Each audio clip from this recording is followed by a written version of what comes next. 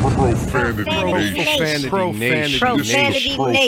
Nation. Yeah, it's the new era of man for some old school fans with a new school brand. We got money on the mic with the plan in hand. And Stat Pat to his left, they go hand in hand. And to the right, we got Simpster, he putting it down. It's the Profanity Nation, we running the town, yeah. It's the Profanity Nation. Profanity Nation.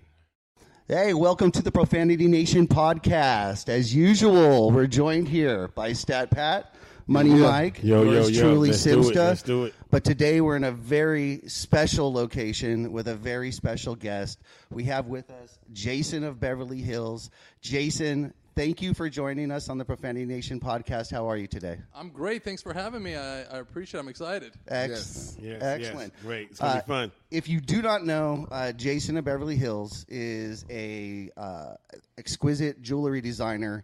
But specifically, we're here today to discuss the fact that you've designed the 2009, 2010, and now the 2020 Lakers championship rings. And they're just amazing, of course, and they go down in history as some of the most beautiful rings and championship rings ever created. And we're going to go ahead and talk a little bit about that, if you're okay.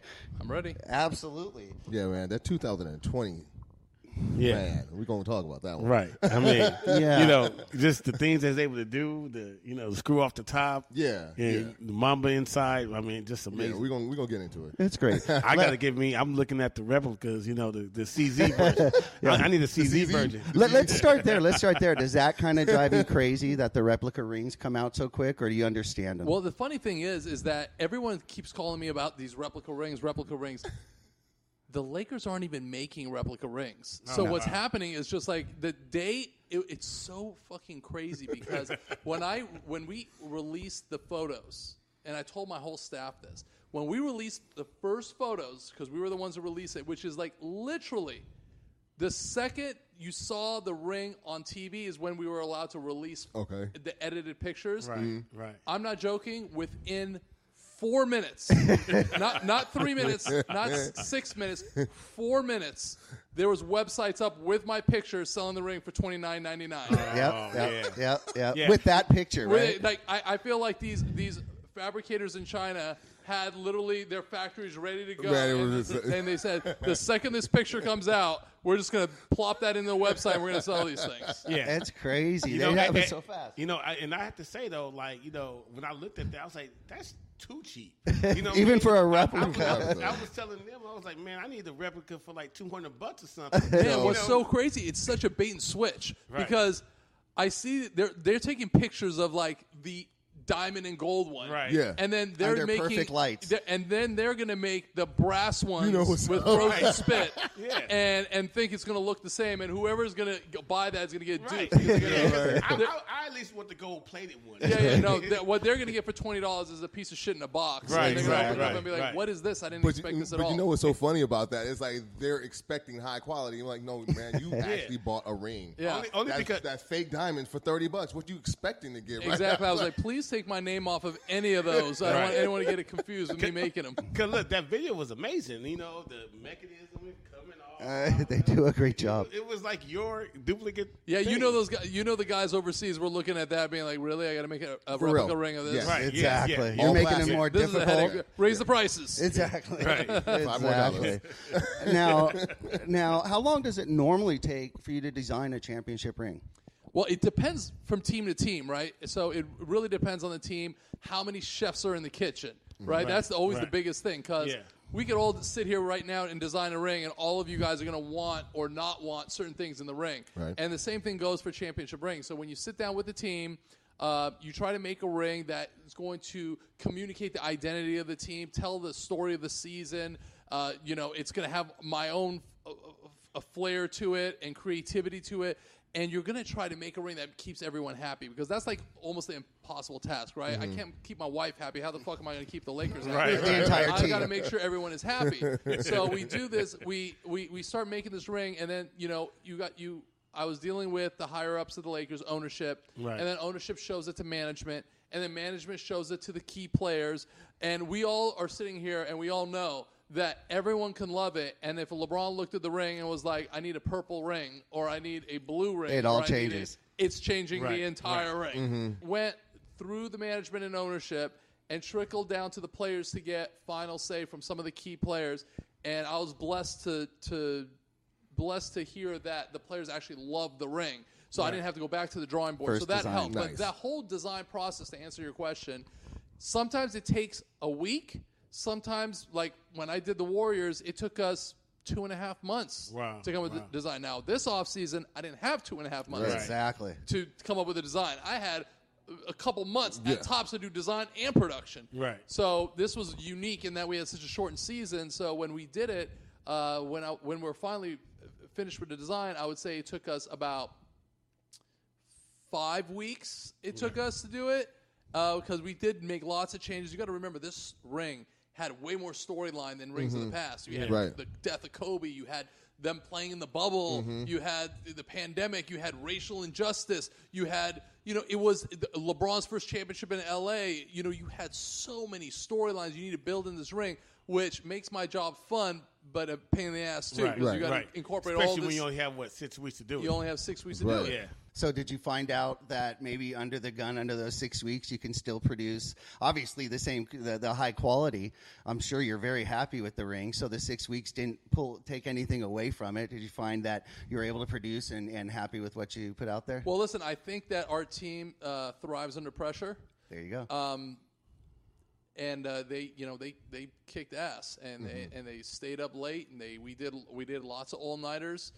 We had sleeping bags on the floor inside the factory just to get guys to be able to do it, because we really only essentially had about 4 weeks to finish production. And I had to battle the COVID thing too, because we had to have social distancing. If one of our guys go down in the factory, then the whole factory gets shut down. Man. And I wasn't about to call ESPN or have the Lakers call ESPN and be like, "Hey, guess what, guys? That ring ceremony you're promoting, it's not happening." Yeah. Well, they could just go on Facebook and call those little ads that are on there for $29.99. They would have totally blamed the jeweler. Well, the jeweler didn't finish in time. So of course. Have you ever had such a high-profile item under such time constraints that you had to get produced and put out there? Honestly, this was the biggest time constraint I've ever had in my professional career, because of, like I said, because of the circumstances with COVID, shortened off season. It was literally a race against the clock. It was endless nights of sleepless nights. It was, I was short with my wife and kids because I'm like, what the fuck? I need to finish this ring in time. It was tough. Pressure was on. So you basically started the day when they were out there in the bubble. You already started doing designs of the ring. I'm not going to lie. I already started designing next year's ring. I'm not going to try to jinx it, but I love it. I got to start thinking about it playoff time, right? So I'll take the 3 or 4 teams that have the ability to win, and I didn't even count Miami making it to the finals. I didn't even think they were. You were like, oh no. No offense to Miami, but they didn't go with me in 2006, so it's okay. There you go. I love it. So I didn't count them into. I didn't think they were going to be in the finals, which they ended up doing. They played amazingly, but I was looking at Boston, I was looking at Milwaukee, I was looking at the Lakers, and I was looking at the Clippers, and that was basically those are the 4 teams that I was like, okay, let me see who's going to win here, and then let me think about the stories behind each of one of those teams. Now, to be frank, I was happy it was the Lakers, my childhood team. Yeah. It's the team. It's my home city. It's like the games I went to as a kid, so I was happy it was the Lakers. Mm-hmm. That brings up a good question. How does a lifelong Laker fan grow up? First of all, we'll get to that, how you even become a jewelry designer, but how do you get to that epic moment where you're now designing the rings for the 2009 championship as a lifelong Laker fan, and you're going to have such an influential impact on history and the NBA history? What was that like, and how did you get to that point? Well, it's true. I was a diehard Laker fan, so much so that my mother had to punish me by not letting me watch Laker games because she would get so upset. I was 7 years old, and I watched Magic Johnson playing, and when the team lost, I literally cried like a baby. I literally was crying like it was like the end of the world. And so my parents knew how much of a Laker fan I was. Now, fast forward, 20 years later, really is, when from 7 years old to I think I was 27, 28 when I got the ring deal, and I was going to a lot of the games. I had some of the players on the team as my clients, and I was introduced to one of my clients actually introduced me to Jesse Buss, who's the youngest son of the late Dr. Jerry Buss.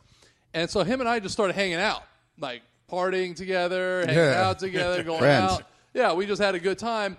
And in no way, shape, or form did I ever think I was eligible or even worthy of doing a Laker championship ring. Wow.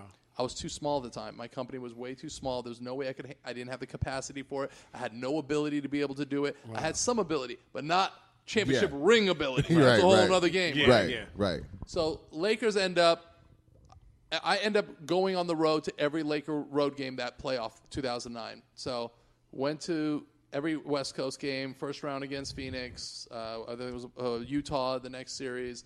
I ended up in the finals, went to Orlando. So I traveled with the team. I went over there, but as a fan, not because I was like, oh, I'm going to get the Laker ring deal. Right. No, I was hanging out with my buddies. We go to the game, go out party. Zero agenda, but fun. Have a good time, enjoy the wins. Man. Cry over the losses. But we had a good time. Yeah. They end up winning the championship.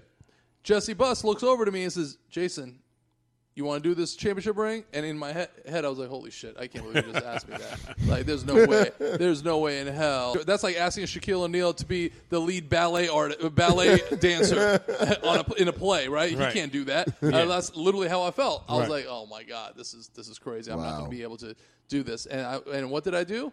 I looked him dead in his eye, and I lied to his face, and I said, yes, absolutely, I can do it.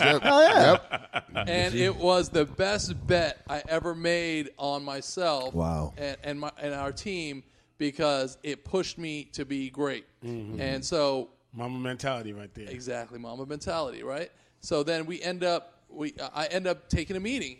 2 weeks later, I'm sitting there. He said, "You're going to meet with my sister, Jeannie." We sit down. I sit down across the table from him. I'm like, holy shit. I'm in the fucking Lakers office. I'm sitting across from Jeannie Buss. How cool is this? I was a fan. I went down. You see all the trophies, everything. We sit down. And she's like, okay, well, tell me about your history, this and that. I'm totally acting as if, right? Like this is no big deal to me. But I was like, oh, my God. Shit inside. Yeah, right. So I'm like, oh, yeah, I have the capacity. I already sell to a lot of the players on the team, blah, blah, blah, blah, blah. I had a factory of maybe 3 people, I think, at the time, 3 or 4 people, which couldn't handle the capacity of a Laker ring because it's quite a few rings. And so they went back and forth, and then I finally got the call about 3 weeks later after about 2 or 3 meetings, and they were like, congratulations, you got the deal. I swear to God, I literally was crying like a baby. To get that was a dream come true. That's like your championship right there. That's my championship. And to that one and the 2010 championship, and I'll explain why in a second, was the pinnacle of my professional career, is getting that first Laker deal and them saying yes and me barely coming through by the skin of my teeth. But and it was so well received at the time because rings, if you think back then in 2009, rings were actually much, much, much smaller than they are now. Right. I actually was the first company to bring out the larger size ring, which now looks small. Right.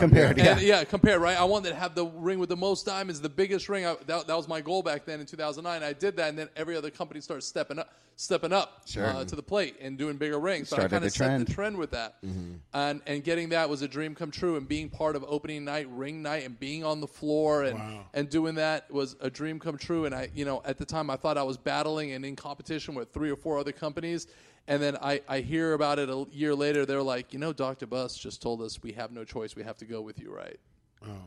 I was like, oh, wow, I didn't know that. What an honor is that? Yeah. So I was like, I was thinking I was like one of 5 meetings, and I had a small shot in the dark in order to get this done, get the deal closed. Mm-hmm. And I end up getting it because Dr. Buss told him, like, I want Jason to have it. And it's like, it was also as a result of the time that I would spend in Dr. Buss's library with him, and he would sit and talk to me about how did you start and tell me about your business, and he would give me pointers on business, and this guy threw me the best lob of life and said, here, why don't you make our championship rings? And he had the faith in me, and the family had the faith in me to be able to do it. And like I said, I barely was able to come through, but we were able to come through, but it prepared us for today and what we've been able to do. Yeah. What better than a homegrown Lakers fan? Man, I'm homegrown. I'm a diehard Lakers fan. I'm a diehard basketball fan. And for me to get that was amazing. And then, like, following it up in 2010, like I said, I also traveled with the team. I went to Boston. Every single game in Boston, I was there. We didn't win any of them in Boston. Oh, man. Came back to L.A. Game 7. I'm sitting alongside Dr. Buss and his kids, and we're sitting in the suite because he has the owner's suite. Lakers win. The Game double 7. suite. Lakers versus Celtics. Fucking amazing game, right? We win. Close game. Everyone starts throwing champagne in the suite. They tell Dr. Buss, they're like, okay, you can bring 6 people down to the floor, like on the floor with the players.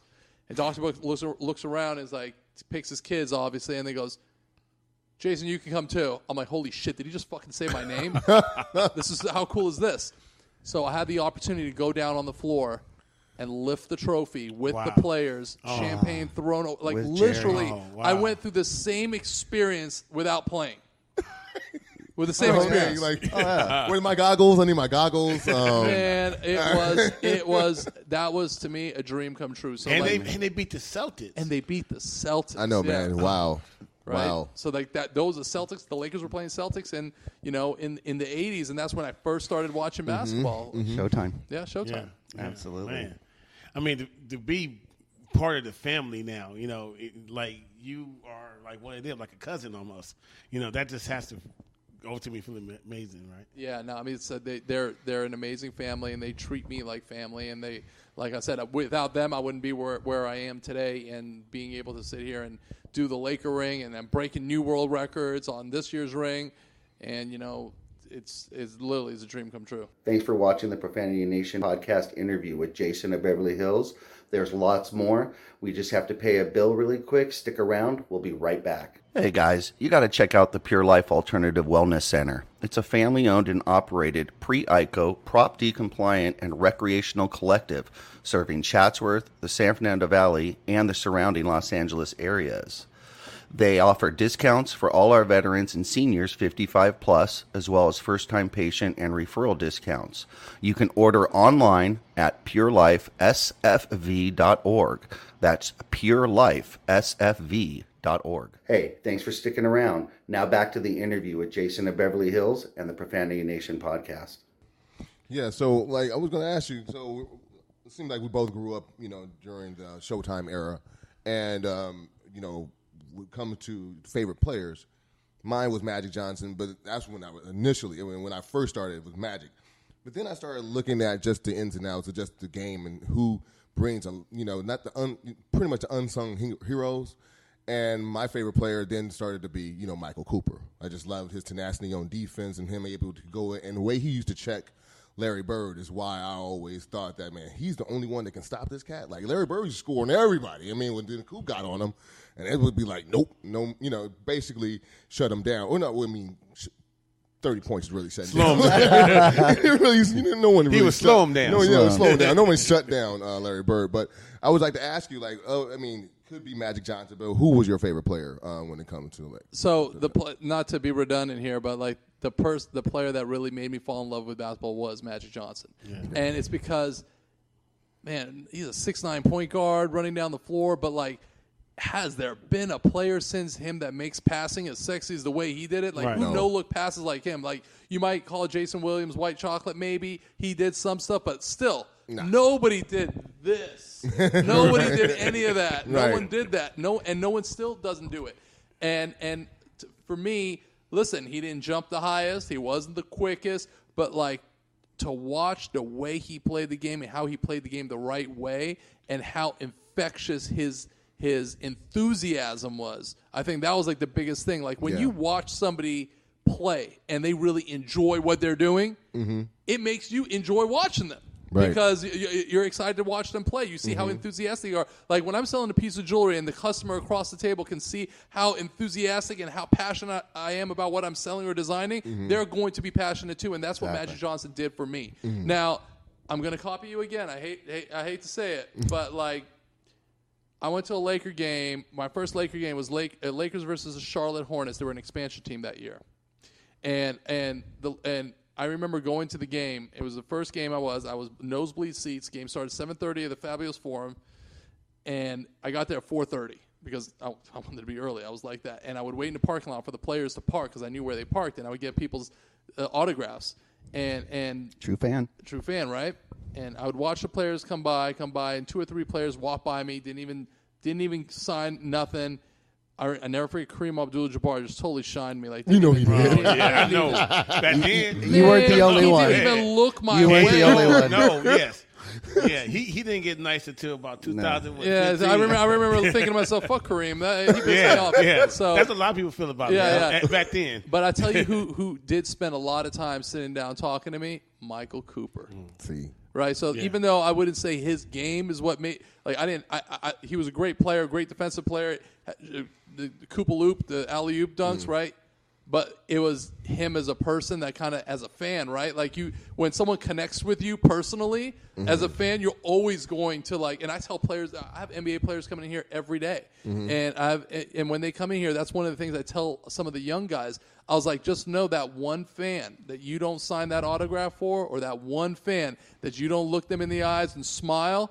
He's going to hate you for life. Just remember that. He's going to hate you for life, because I did. And you'll definitely remember it. He'll remember it. I have a quick story. A alumni game at UCLA, North Carolina versus Duke, I believe. Jordan's playing, and they let some kids go back and to get autographs. And I'm there, and there's maybe 30 kids around him, bunched up, and I'm right in the front, and he takes my paper, takes my pen, signs it, and hands it to someone else, and then moves on. So at least he was taking the time, but that went my Jordan. That was my closest thing to Jordan. God. So, but like you said, you remember those moments as a kid. They're instrumental. Absolutely, man. I remember when the player was nice to me, I instantly became their biggest fan because I was like, man, I feel like, that's my buddy Michael Cooper. Yeah. He knows me. I know him. Yeah, exactly. That's my buddy. No, he wasn't my buddy, but he was just nice to me, that one interaction. But that carried so much weight for me moving forward in my career. Is that, I think about Michael Cooper and how nice he was. And so those little interactions mean so much. Yeah, they do. Yeah, because, I didn't have that. My story is I met Byron Scott one time at the Fox Hills Mall, and, it was cool. I interacted with him, talked to him, and then he actually played at a park that I played basketball at. And Byron Scott said, "Hey, Byron Scott, it's Michael. Do you remember me?" He said, "No." But broke my heart. I'm 12 years old, and he didn't remember me. And I'm like, dude, you could have said yes, just to just lie to my face. Lie to my face, make me feel good. Yeah, exactly. It's important. Literally what I tell the guys all the time, I'm like, man, just smile every single time, because it's that one person that you're going to, maybe you had a bad day or whatever it is, or, you just got caught cheating on your girlfriend, or you're hungover or whatever the case may be. Just know that person on the other end, just smile and do what you should be doing, and this person will love you for life. Exactly. Sometimes just look at him, like you said. Just look at him. Exactly. Like you said. Important. So what's your favorite era, the Showtime era or the Kobe Shaq era? Well, that's a hard question, and I'm gonna tell you now that I'm trying to refrain from acting like the old guy that always man, back in the day when my players played, because my father would say that, and I'm catching myself saying that to my kids. Yeah, right? Me too. I'm like, these players are pussies. They don't they no handshake. That's not a foul. The bad boy Pistons would have crushed this kid. You know what I'm saying? Like what would it? But they got clothesline. Yeah, exactly. And they didn't even get kicked So out. I'm totally finding myself doing that, but I think that we've gone through some great eras, and I don't think that this era is any different. Even though a lot of people say the game's watered down, it's a bunch of threes, this and that. But you know what? This era just has its own identity, just like the '80s had their identity, and identities change from generation to generation. This too shall change also. So you got to appreciate every era for itself. And I would say the worst era was the era after Michael Jordan left, and the NBA was looking for somebody to take over the mantle, and there was Tracy McGrady, Vince Carter, but they're not Michael Jordan. And then of course Kobe, ascended to a level, and then LeBron obviously, and we're still in the LeBron era towards the end, but we're still there. Yeah. Oh, you're not a LeBron fan? No, I'm not a LeBron. We're not going to hijack this. Let's put it this way: I'm a Laker fan. Okay, I'll leave it at that. My man. I'll leave it at that. My man. I'm a Laker fan, and the Lakers. Listen, LeBron. is a tremendous player, and LeBron brought us a championship, and that's the most important Absolutely. thing. And listen, LeBron, especially early in his career, purchased from me, and all his guys are great. But like when you think of Lakers, Right. I feel like it's Kobe, it's Magic, it's because of their tenure. They had long tenures. That's very much what Money Mike Yeah. has mentioned before as well. That's like a true Laker, right? Right. Like you think of John Stockton, you think of Utah Jazz. Right. You think of these guys that just spent their entire career with one team, and I think that means something. Not to diminish anything LeBron's done, but because obviously he's an amazing player, he's on Mount Rushmore of the NBA. But it's as a Laker fan, there's a special place in my heart for those guys that kind of were like the ultimate lifelong Lakers. Yeah, I agree. A couple episodes ago, we had that biggest argument, and we were like, "Well, how long does the question was how long does LeBron have to be on the team to be called a Laker?" Because he's gone from team to team to team. I mean, let's play devil's advocate here. Shaquille O'Neal did the same thing, but he did. Think He's about a it. Laker. He started in Orlando. Right. He He left. gave us almost 10 years though as a Laker. So one of Money's though was that the first ring was for LA. The fact that LeBron's first ring was not LA, that means that I agree with you in that respect. And Shaq's first ring was with LA. Yeah. Right. And Shaq did spend a considerable amount of all his glory years. By the time he went to Miami, he was a shell of his former self. Right. Even though he won a championship in Miami, but he Sure. wasn't at the level of Shaq that we're accustomed to in No. LA. Right. So I think that I still put Shaq in the category of great Laker, and I would consider him a Laker. Yeah. I still would consider him a Laker. To answer your question, though, my favorite era was the Shaq Kobe era. I enjoyed that, and I enjoyed the Lakers Celtics. Although I was really, really, really young then, but I remember it. Like I remember Magic versus Bird. Magic because versus remember our Bird. parents and the feeling. If you're in LA, you remember it because it was a vibe. It was definitely a vibe. And to be honest with you, the era of basketball I really enjoyed, even though it's completely different, was the Golden State Warriors era, where you had the quick passes and the threes. Skill. They played. It was just a beautiful game. Their games were beautiful to watch, even though they shot a ton of fucking 3-pointers. Yeah. It still was fun to watch. So they moved the ball so well. Yeah. So I think the bad era was like, no disrespect to Houston Rockets, but when they were winning the championships, and it was like it's just like there was no fun team. Like they Houston were the Rockets against the Patrick Ewing New York Knicks. That was a shitty fucking NBA Finals, was it not? It was a boring finals. Like nobody watched that. Right. And then you follow that up with Houston versus Orlando, and you're like, I mean, you had Penny and Shaq, but then you're like, but you want Penny and Shaq to win that. Yeah, you don't want exactly. Olajuwon to win, and it's like, okay, damn, you. And then back to Olajuwon back, just killed Shaq. yeah, of course. So it was Yeah. like, Shaq had never seen those moves before. And then it's like, when they went against the Knicks, I mean, they didn't have any Patrick Ewing, obviously a great player, but those like John Starks and Chris Childs and them and Charles Oakley. I don't know. They don't have that star power. no, they didn't have. No, he Didn't have that attraction. Yeah. So last season, of course, as we know, was the NBA bubble, and the whole season was in question. As fans, we thought the NBA did a great job. What was your thoughts on how the NBA conducted themselves within that bubble and how they got through that? Well, I'm going to look at it from two standpoints, right? So I know because I talk to the players, so I hear their standpoint, and then I'm telling you from a fan standpoint. From a fan standpoint, at first I'm like, this is stupid. I'm not going to be able to watch this. I'm going to watch it because I love the NBA, but I'm like, this is going to be dumb. It's like it's going to be very anticlimactic. You're not going to have a crowd. The players are not going to feed off of the crowd. It's going to be. I'm not going to like it. Then there was a part of me that was like, you know what? Maybe it could be cool because you're going to be able to hear everything the players are saying and blah blah blah. And it was neither of those when we finally started watching. Right? You had. They put the artificial crowd piped noise. in crowd noise. Right, Yeah. so you still can't hear the players cursing or talking shit. Which I hate. Which I kind of was looking forward. I was like, I would love to hear the Right. banter back and forth between the players. Like, you can't guard me. This and that. That would have been fun to watch or fun to hear. But like, I thought it was a lot better than what I expected, and I thought it was good, particularly in the playoffs. I think the NBA did a good job of controlling the situation, controlling the environment as best as they could.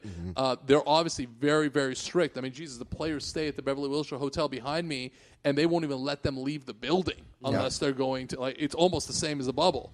Because a lot of times they would walk across the street and come to my private showroom. They're like, Jason, I can't even come there. I'm not allowed to leave the building. Allowed. So, from a player standpoint, I can understand how difficult it is for them because they've got to feel sometimes like they're in jail because they can't even move around. Right, right. So that's tough. It's like, I'm a millionaire.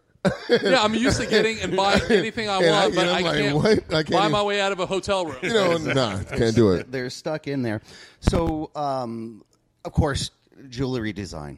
Let's get a little bit into that. Your Laker love, but how did you get into jewelry design? How did you start designing jewelry? So I was at UCLA and I was studying to be an attorney, and I was $28,000 in debt because I love to go out and party and I would spend all my money on clothes and liquor And Lakers gear. and Lakers gear. And so at the time I had to figure out a way to make some money, and I wasn't the type that was going to work at Baskin Robbins scooping ice cream. So I started a business selling plastic hair clips and silver trinkets to girls on campus that I would buy from the wholesale district in downtown. Made a deal with the school. I'd give them 20% back. They let me set up a 6-foot table for just a single week. Wow. And that week, I was making $600 a day, and I was like, holy shit, I'm making some good money. So I begged the school to encourage my entrepreneurial spirit and allow me to continue, which they did. By the time I was a college senior and I was getting ready to go to law school, I had six college campuses going at the same time, and I was making, as a college student, maybe $150,000 to $200,000 a year back then. Yeah. So you imagine that. Like, you're making that kind of money. That is, yeah. I'm living in an apartment that was costing me, I was splitting with my roommate, so it was costing me like $450 a month. Yeah. My rent, and my portion of the rent, and I was making all this money. So what did I do with the money? What any responsible college student would do. Party. I went out and partied and got drunk and went out every single night. But in doing that, even though my parents thought I was an idiot and I was stupid and I was blowing all my money, I was setting myself up for success. And how so? During the time that I was spending going out every single night and hanging out and rubbing shoulders with NBA players, celebrities, networking, high net worth individuals, and I noticed I'm starting to become friends with some of these guys. And some of these guys I became real cool with. Some of these guys were saying to themselves, hey, this guy is at our levels, so to speak. Look, he's sitting and having tables at the club, and he's drinking champagne just like us, so he must be somebody. I was really nobody. I was just blowing all my money. Right. But what it allowed me is all the relationship and network. So I said to myself, you know what? I got to figure out a way to capitalize and monetize these relationships I have without just sitting back, because there's a ceiling to how much I'm going to be able to do with what my current situation is. So and I was always artistic. So I would see these guys and they wear these big chains, and I was like, it would have their number on it, their logo on it. I was like, I can draw that. I can do that. So I had no idea about the jewelry business. I would go home and draw designs for certain people that I would see. And I literally would go up to people and be like, check this drawing I did for you. And most people, they just brushed me off or laughed or this and that. And then finally, after the third time asking him, one NBA player said, you know what? We're playing the Lakers tomorrow, but before I take my nap, before the game, I want you to come by the Ritz-Carlton in Marina Del Rey. I want you to bring all your designs. And I want to buy a diamond bracelet and bring me some custom designs. So I said, sounds good. I'll be there tomorrow. I raced home, pretty drunk, got home, started drawing designs for bracelets, and then I went on the internet and started downloading pictures of other jewelers to make a makeshift catalog. And I went there the next day, and the player's name was Anthony Mason, played for the Knicks. Or he played for the Milwaukee Bucks at the time. And I showed him, and he said, I like that bracelet. How much is it? I had no clue. I didn't know how much it was supposed to cost. I didn't know anything about jewelry, but I acted like I did, just like I did with the Lakers. Yeah. And I said, it's worked for you. I said, $40,000. He said, sounds good. I said, cool, I need 30 to start. So he said, okay, no problem. He wrote me a check. And then my next mission was, how am I going to make this thing? So I went downtown to the jewelry district. I started asking around. I started talking to people. I started asking people, how do you do this and how do you do that? And I found a manufacturer that was willing to make it for me. I said, how much is this going to cost me? He said, it's going to cost you about $30,000. I said, well, thank God. I got $30,000 right here. I gave him $30,000. They made it for me. I made my quick $10,000, brought it back to him. He started introducing me to players, and the rest is history. That is awesome. Man, that's amazing. That's an amazing story and entrepreneurship, and I see that. I see my mentality in that too, because you just figured out a way. And I don't take no for an answer. Yeah, you don't take no for an answer. Look, it's beautiful. Yeah. Everything you've accomplished is beautiful. Now you've worked with not just sports stars, but celebrities. Yeah, do a lot of celebrities. We have 6 stores right. I have 6 stores right now. You have stores here in the U.S. We have stores overseas. And I'm blessed beyond belief, so I'm happy. You're in a good spot. I am. You're in a great spot. So the Warriors championships, when they reached out to you, were you happy? I mean, I know you were happy to be able to get the contract, but I know that feeling was different to make a Warriors championship ring versus the Lakers championship ring. It was definitely different, but I also started to get some self-doubt, right? So I started saying to myself, because I swung and struck out on a few teams, Okay. and I was like, man, am I only good enough to do just the Lakers because I'm in LA? So you start battling with that. So when I got the Warriors contract, it's also because I had 8 players on the team as my clients. Okay. When I got that contract, it was a sigh of relief, and it was also huge, but for a different reason. I was able to prove that I can do another team, not just the Lakers, but I can do another team. You could win without Shaq. I could win without Shaq, exactly. So that was my Kobe Bryant, Pau Gasol years. There you go. And so I was able to be successful in doing that, and that was an awesome feeling as well. And then I got to know the ownership the same way I got to know the Lakers ownership, and I got cool with them as well. The Laker family, I got real cool with them, and all the players on the team, I got cool with them, and they welcomed me as part of the family. I got to go to do the practice facility and watch the teams practice and stuff like that. So it was definitely fun. And then during those dog years, like the Lakers' 6-year playoff drought, we had some dog years. Mm-hmm. Like I had to have a team that I was rooting for, and I got to the point where I was like, hey, I couldn't believe I was rooting for any other team other than Lakers. But when you become friends with the owners and you get cool with Steve Kerr's like the nicest guy you ever want to meet, Yeah. you start finding yourself rooting for your friends, and that's what I did. Well, it's also because the Lakers were, The Lakers were down. So on there, those rings were the first rings that were able to have the screw up top. Yep. How did you even come up with that concept? So when we did the Warrior ring, there was some dissension in the ranks in that some players wanted the blue top and some players wanted the white top. So it's like, what are we going to do? Like, how are you going to pick one player over another? And it wasn't these two players, but if Steph wants one and KD wants one, who are you going to pick? You can't pick between those two. It's like Shaq and Kobe, right? You can't pick. You got to.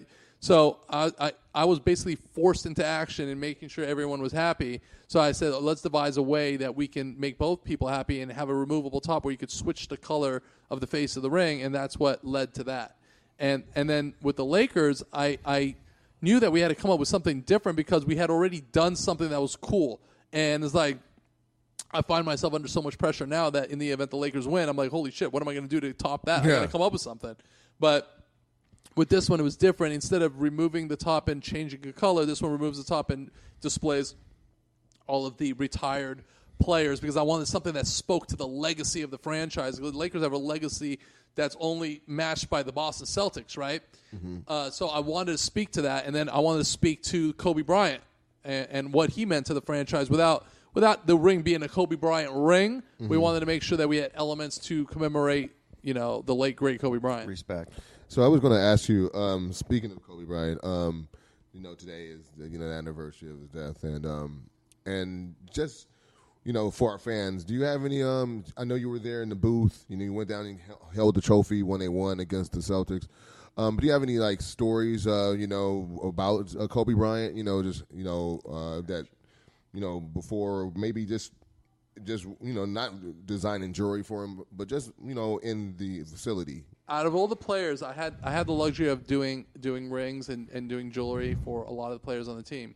And one of the players I never had the opportunity to do it was for Kobe Bryant, which pisses me off because I had the opportunity once and I had to choose. I had one of my Saudi royal family clients, and then I had Vanessa who needed me to drive to Newport Beach that day, and I had to pick the client that was here in front of me, and I wasn't able to do it, so I missed that, and now I was like, I always regret why. I wish I could have made both. Mm-hmm. But my only interaction with Kobe was in Orlando NBA Finals, and they had a team dinner, and they allowed me to be in the ballroom for the team dinner, and there was one last piece of food in it was like broccoli, it was like vegetables in the thing, and I was about to reach for it, and he went right in front of me and took it and put it on his plate, And I looked at him. I was like, "Holy shit!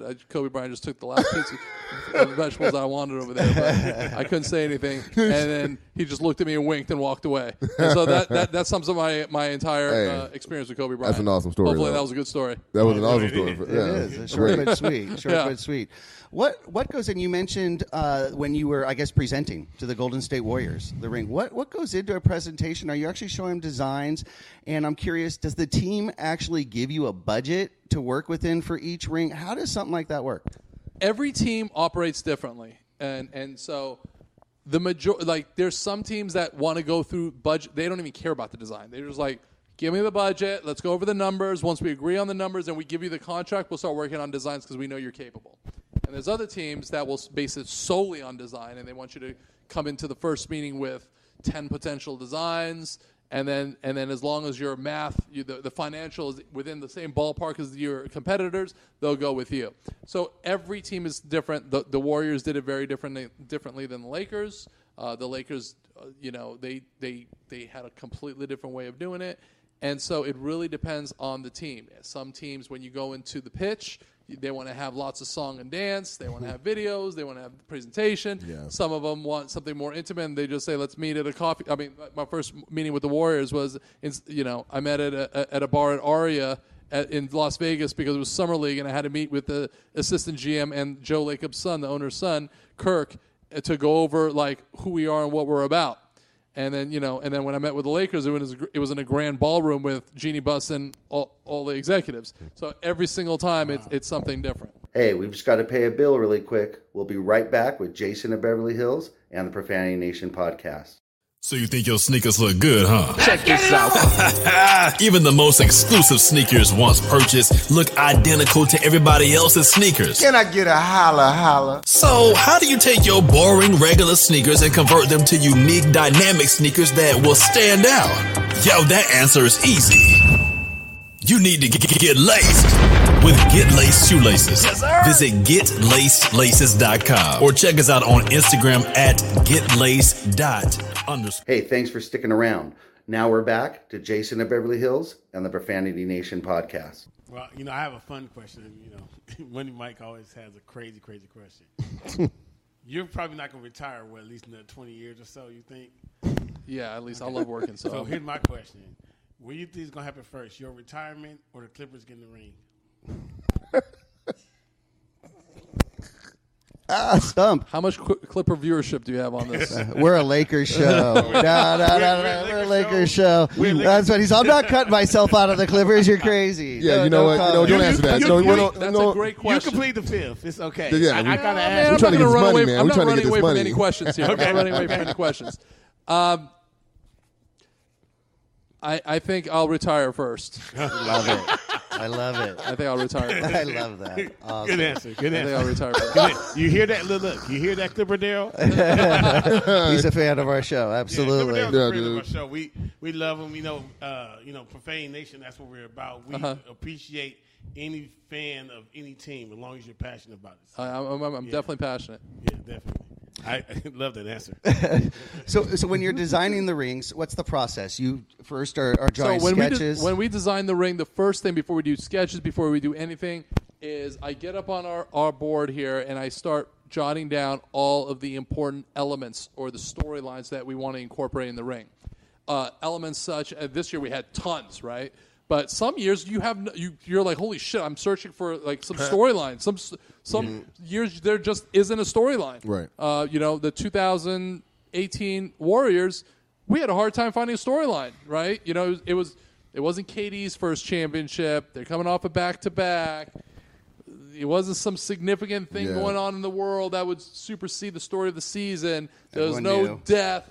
There was no dramatic win. Right. There was like it was a given they were going to come. Yeah, so it was like holy shit! It's like pulling teeth. We had to try to find. And then some years you have lots of storylines like this year, which was a polar opposite, and both encompass a certain level of difficulty because if you have a lot of story to tell in such a small amount of real estate on the ring. You don't have enough, and you're searching for design ideas. Right. So what we do is we put on the board everything, which includes regular season record, playoff record, who do they verse in each individual playoff series. Was there a slogan? The Warriors had strength in numbers. The Lakers had Legacy. Shit, I almost looked bad. Thank you for saying it. But every single year the team has some slogan, whether it be something the coach wrote on the board on game one or something that the media put forth or something.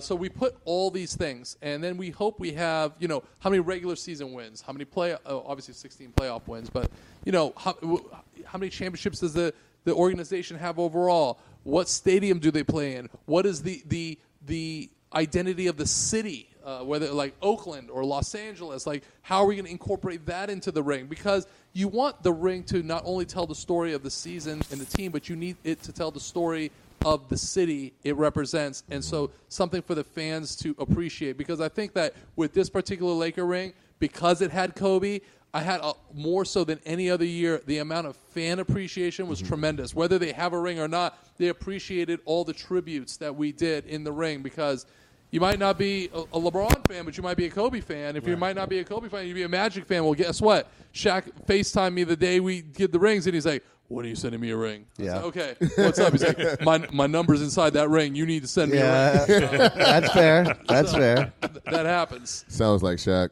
That's fair. That's fair. Besides, maybe I'm assuming maybe when you were down on the court getting and holding up the trophy, what's your favorite Lakers moment as a fan? Oof, that's a tough one because it's hard to beat that Game 7 experience. Yeah. My favorite moment was, I would say, the championship I enjoyed the most as a fan outside of the Orlando and Boston series, because I was so intimately involved with the team, so it was held a special place in my heart, would be the year that we beat the Pistons in Game 7. Okay. Yeah. That was in 88. 88. Yeah. So I think that was a big year, and then we got swept the next year. But Okay. yeah, but that was a big. I thought that was a big year. That was a hard fought series. And man, but if you ask me right now, what's your favorite all time Lakers series? I'm going to tell you right now, it's Western Conference Finals, Lakers versus Sacramento Kings. Yeah. Oh, Yeah. of course. That was hands down the best series. Yeah, it was awesome. Every 7. single game was close, Yeah. and not only close, but like down to the last shot. Yeah. And Nailed that was my favorite series. Like there was not a single game in that series that wasn't like down to the wire. And I think that, to me, that was my favorite Lakers series. Even though that didn't mean we won the championship, even though we ended up winning. Who did we play that year? Indiana or Philly? I forgot. No, that was the. Was it the Nets? Nets? That was the Nets. was- But we beat them like 4-1, I think. No, that year. we swept them. It was a sweep. Oh yeah, it was a sweep. Yeah, so it was You're over. better than me. Even better. So it was over. Yeah. So like I would say that Sacramento series was like the most fun to watch. Yeah. The most nail-biting. Well, that brings up a good point. That Portland one with Rasheed Wallace, Portland, Oh, and yeah. Scottie Yeah, Pippen. Portland. Rasheed Wallace. The That was a good seven- one too. The Smith on Kobe that to team. Shaq, alley-oop. Brought up a good point from here. The Nets, this year's Lakers, the NBA had to go ahead and assemble another super team to compete with old LeBron and AD this year. What do you think of the Nets this year and what they had to do? I would like to start this before I answer that. James Harden, I love you, and so I love Kevin Durant, both of my clients. Excellent. Jeff Green on that team, also my client. Kyrie bought something for me as a rookie, but haven't dealt with him since. But now my basketball fan's going to come out. Right.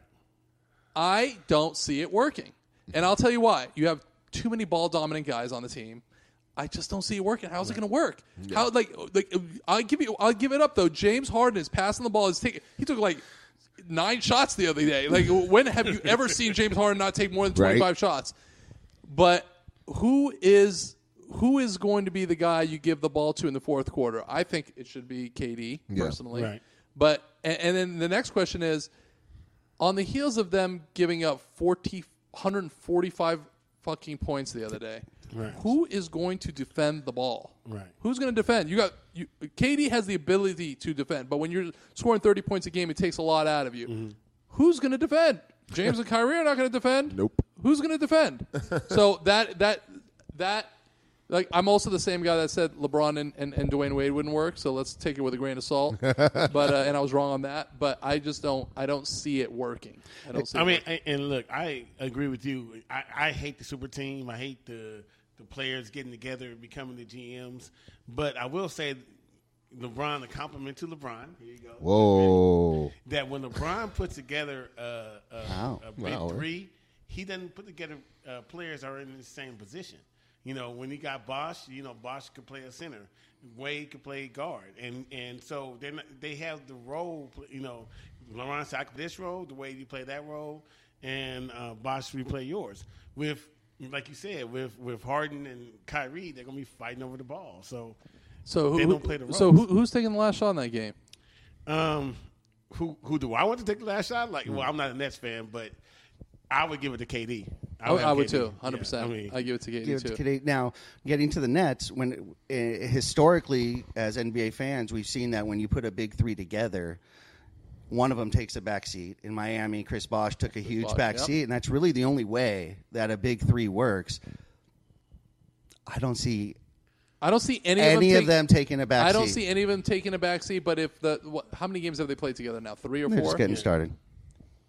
James is taking the back seat so far, and in interviews he's saying, like, I'm taking a point guard role. Like, he's taking his assists have gone up considerably. He has so far offensively taken the back seat. Will that continue? I don't know. I mean, Kyrie's taking just as many shots as he did before. Yeah, he's not going to change. Yeah. He's not going to change. He's set in his ways. I mean, look, and as a Houston fan, I'm pissed off at him.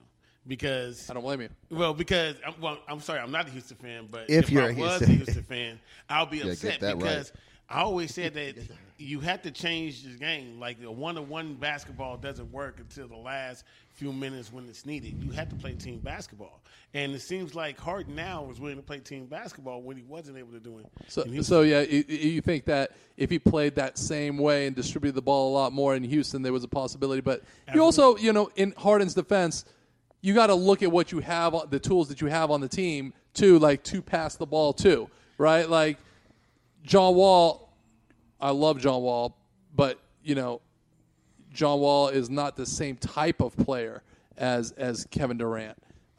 So I mean, that's a tough call. Yeah. I mean, but he had Chris Paul, he had Dwight, and I think it was good for both teams, honestly, because I think they needed to move on, and they need to start fresh. Yeah. And Christian Wood's a stud, and he's doing good. They need to start fresh. They got Oladipo. He's on his last year of his contract now, so we'll see what happens. Yeah. So let's ask you to look at the future a little bit. What does the finals look like this year? So, I do not think that Miami is going back to the finals. I definitely think it will be the Lakers. I feel strongly about that. Yep. I don't think that. I think that the Lakers gained the depth that the Clippers lost. Right. Yes. Yeah. And so in the East, I think Brooklyn. I think the power of those three are going to be enough to carry Brooklyn to the finals. Yeah. Past Giannis. Yeah. And listen, you could sit back here and say that maybe Milwaukee has a chance, but you still need somebody to put the ball in their hands with 7 seconds left and tell me, go get me a bucket. Right. Jrue Holiday, in my opinion, is not that guy, and Giannis doesn't have a go-to move that he could be able to do something like that yet. He's more of I'm going to finish on the break. I'm going to do put-back dunks. He's a tremendous player. He's going to do the Euro step. But I don't see him. I don't see you giving him the ball at the top of the key and trusting his jump shot yet. No. Okay, so I'm gonna put you on the record. You have Lakers Nets in the finals. What's the series? Lakers in 6. Lakers in 6. Yeah, that sounds All right. All right, so Lakers in 6. You've already discussed, not to jinx anything, but you've already put some thought into the next possible Lakers ring back-to-back. That would be the ring that would push us over Boston. So I just want to remind you of that. Not that a Lakers fan needs to know that. I don't know how that'll be reflected in the ring, but possibly we can reflect. We're just giving you some suggestions. We're just giving it from our novice side of jewelry design. We know nothing about that. That'll mean something, but we're really excited. We're so glad basketball's coming back. Hopefully fans will be in the stands soon. Do you still, obviously last year not, but do you still make it out to a lot of games when you have a chance and when the stadiums are open? I mean, I'm usually at every single Laker home game. Yeah. If I'm in town, I'm at every single Laker home game.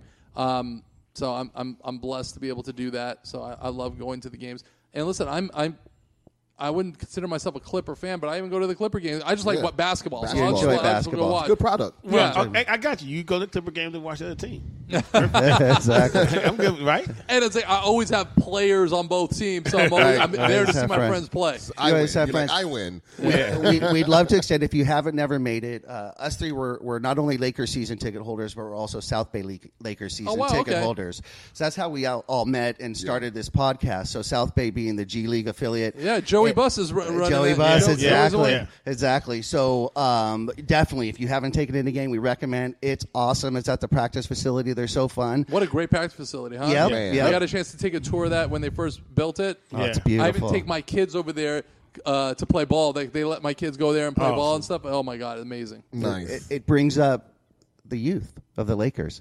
Alex Caruso playing great, and now we got our boy Taylor Horton-Tucker, both former G Leaguers from South Bay.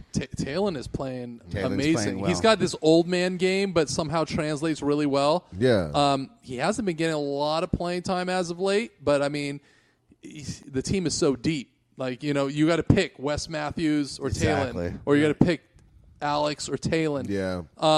And Talon has proven in the preseason that he's capable of being a point guard too. He brought the ball up, and people were really talking about that. He did a great job attacking the press. He did a good job. Like he's a stud, and he's going to be good. And the players believe in him, and that's the big thing. Like getting the confidence of the players is such a monumental thing that people don't understand. Is that when the players trust you, then then it makes all the difference. And I think the players trust him. Listen, he's a byproduct of Clutch Sports and Rich Paul and LeBron. And when those guys trust you, you got a good thing coming. So I mean, I'm curious to see if we can afford to keep him. Right. I'm curious to see when he's going to be able to have the opportunity to play.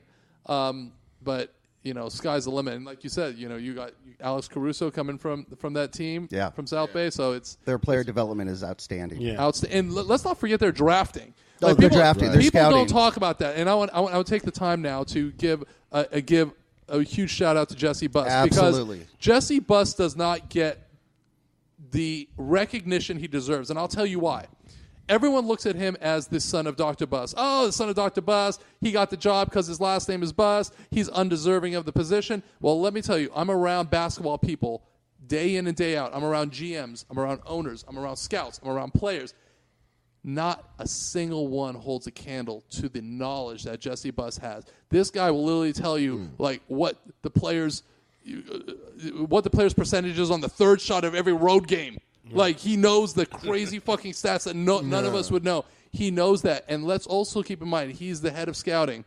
This is the guy responsible to put together, or a big part of putting together, all the assets that allowed us to trade for Anthony Absolutely. Davis. Right? Like Brandon Ingram, Lonzo Ball. Let's not talk about Josh Hart. And he dug deep and got Kyle Kuzma. And even the guys he got that we still don't have turned out to be great players. Look at Zubac. Right. Zubac. Look at, oh my God, Thomas Bryant. Yep. The guy's Thomas averaging like Bryant. 14 and 9 this Yeah. year. Yeah. Like, so you look at that and you look at the success rate of the drafting. It's been tremendous. And that drafting has allowed us to be in position for Rob to make an amazing trade in getting Anthony Davis, which allowed us to win a championship. But, you don't do that without great drafting. Well, you know what? One thing I like about Jesse Buss and going to piggyback what you're saying is the fact that when we have those assets, those draft picks at the end of the draft, you don't feel like we're not going to find a diamond in a rough. We're not going to find a gem. We will find that person. Like you said before, we traded Mo Wagner with Thomas Bryant to Jordan Clarkson's in there. Clarkson was in there. Late Clarkson, round. another guy. Larry Nance, another Larry guy. Nance. So that makes, you just start All seeing guys that are all in the league. functional NBA 24, players. 25th, the Absolutely. 20, that wheelhouse around the 26, 27 pick is when we, cash in. And I have every confidence in Jesse to go ahead and scout the right player. And when that time comes and we're the 30th pick in the draft, no doubt think that we're going to get somebody as quality like THT or, a Yeah, they're Caruso. outstanding. Yeah, no, it's honestly it's outstanding, and it's like even with THT, some people from the outside looking in must have been saying to themselves, "Oh, it's because it's Clutch Sports and it's Rich Paul." It wasn't. Like they were on this guy, Jesse and his team, and he's got a great group of scouts. Moses, all these guys have all been on there, and they've done such a tremendous job, and they were looking at him. They were looking at Kyle Kuzma. I remember Jesse calling me up about, watch this kid. When I hear watch this kid from Jesse, you watch. He's going to be special. And I'm not saying this because he's my friend. I'm saying it because the scoreboard says so. Yeah. I hear that. Yeah. Well, I mean, that's what's so exciting about being a South Bay Lakers season ticket holder because, when people talk about, Caruso, the ball mama and all that, we're like, dude, we've been watching this cat for 3 years. And it's just so much fun to go and watch it. When Gary Payton was on the South Bay Lakers, we was like, man, I hope they don't call him up because we just love watching him. And that's one disadvantage of being a South Bay Laker fan. They pick our best snatch our players out of there and go other places. I'd love to see Alex Caruso be a little bit more aggressive on offensive end. I feel like he has the ability to do it. He's holding back a little bit. I feel like he. But I think he'll find that role. He'll fit into that. Right now, he's being that playmaker. Well, and defense, And he's playing defense. I agree. I agree. And that's his focus. So not to mention that he's like he's top 3 in 3-point field. Oh yes, he was in the gym. I mean, you got to give a shout out to Joey Buss for helping Ensemble put together a great South Bay team as well. So absolutely, and coaching staff because great their player staff. development we're is very excellent. We're very blessed, and it's so funny to see how how the media and the public were looking at like the old executive branch of the Lakers, be like, when it was Jim Buss and talking about, the Lakers are a terrible franchise and they're turning into the Knicks of the West. I remember an agent telling me once, they're the Knicks of the West. Now, who's saying that? Yeah, nobody. We didn't change that much. The scouting team, a lot of it's same guys. We didn't change that much. It's just, winning cures it all. Yep. Right. Absolutely. Jason, tell us a little bit what's in the future for Jason of Beverly Hills. Well, the great thing about the future is I have no clue what the hell is going to happen. But one thing I do know is that I'm going to enjoy what I'm doing. I'm going to keep pushing. We're looking to expand our footprint. Opening more stores, designing new collections, meeting new people. And as long as every single day I wake up and I grew a little bit more than the day before, I'm a happy person. Awesome. Well, thank you so much. On behalf of the Profanity Nation podcast, all our listeners, all of our followers, we really appreciate you inviting us here and allowing us to speak with you and sharing all your Lakers stories. We really appreciate it. Thank you so much. I had fun because I get to talk about something I'm super passionate about. Yeah, definitely. That's great. Thank you so much. Thank you. All right. Have a great one. Thank you. Thank you. Profanity Nation. Profanity Nation. Yeah, it's the new era of man for some old school fans with a new school brand. We got money on the mic with the plan in hand. And Stat Pat to his left, they go hand in hand. And to the right, we got Simpster, he putting it down. It's the Profanity Nation, we running the town. Yeah, It's the Profanity Nation. Profanity Nation. Hey guys, you got to check out the Pure Life Alternative Wellness Center. It's a family-owned and operated pre-ICO, Prop D compliant, and recreational collective serving Chatsworth, the San Fernando Valley, and the surrounding Los Angeles areas. They offer discounts for all our veterans and seniors 55 plus, as well as first-time patient and referral discounts. You can order online at purelifesfv.org. That's purelifesfv.org. So you think your sneakers look good, huh? Check this out. Even the most exclusive sneakers once purchased look identical to everybody else's sneakers. Can I get a holla? So how do you take your boring regular sneakers and convert them to unique dynamic sneakers that will stand out? Yo, that answer is easy. You need to get laced with Get Laced Shoelaces. Yes, sir. Visit GetLacedLaces.com or check us out on Instagram at GetLaced_.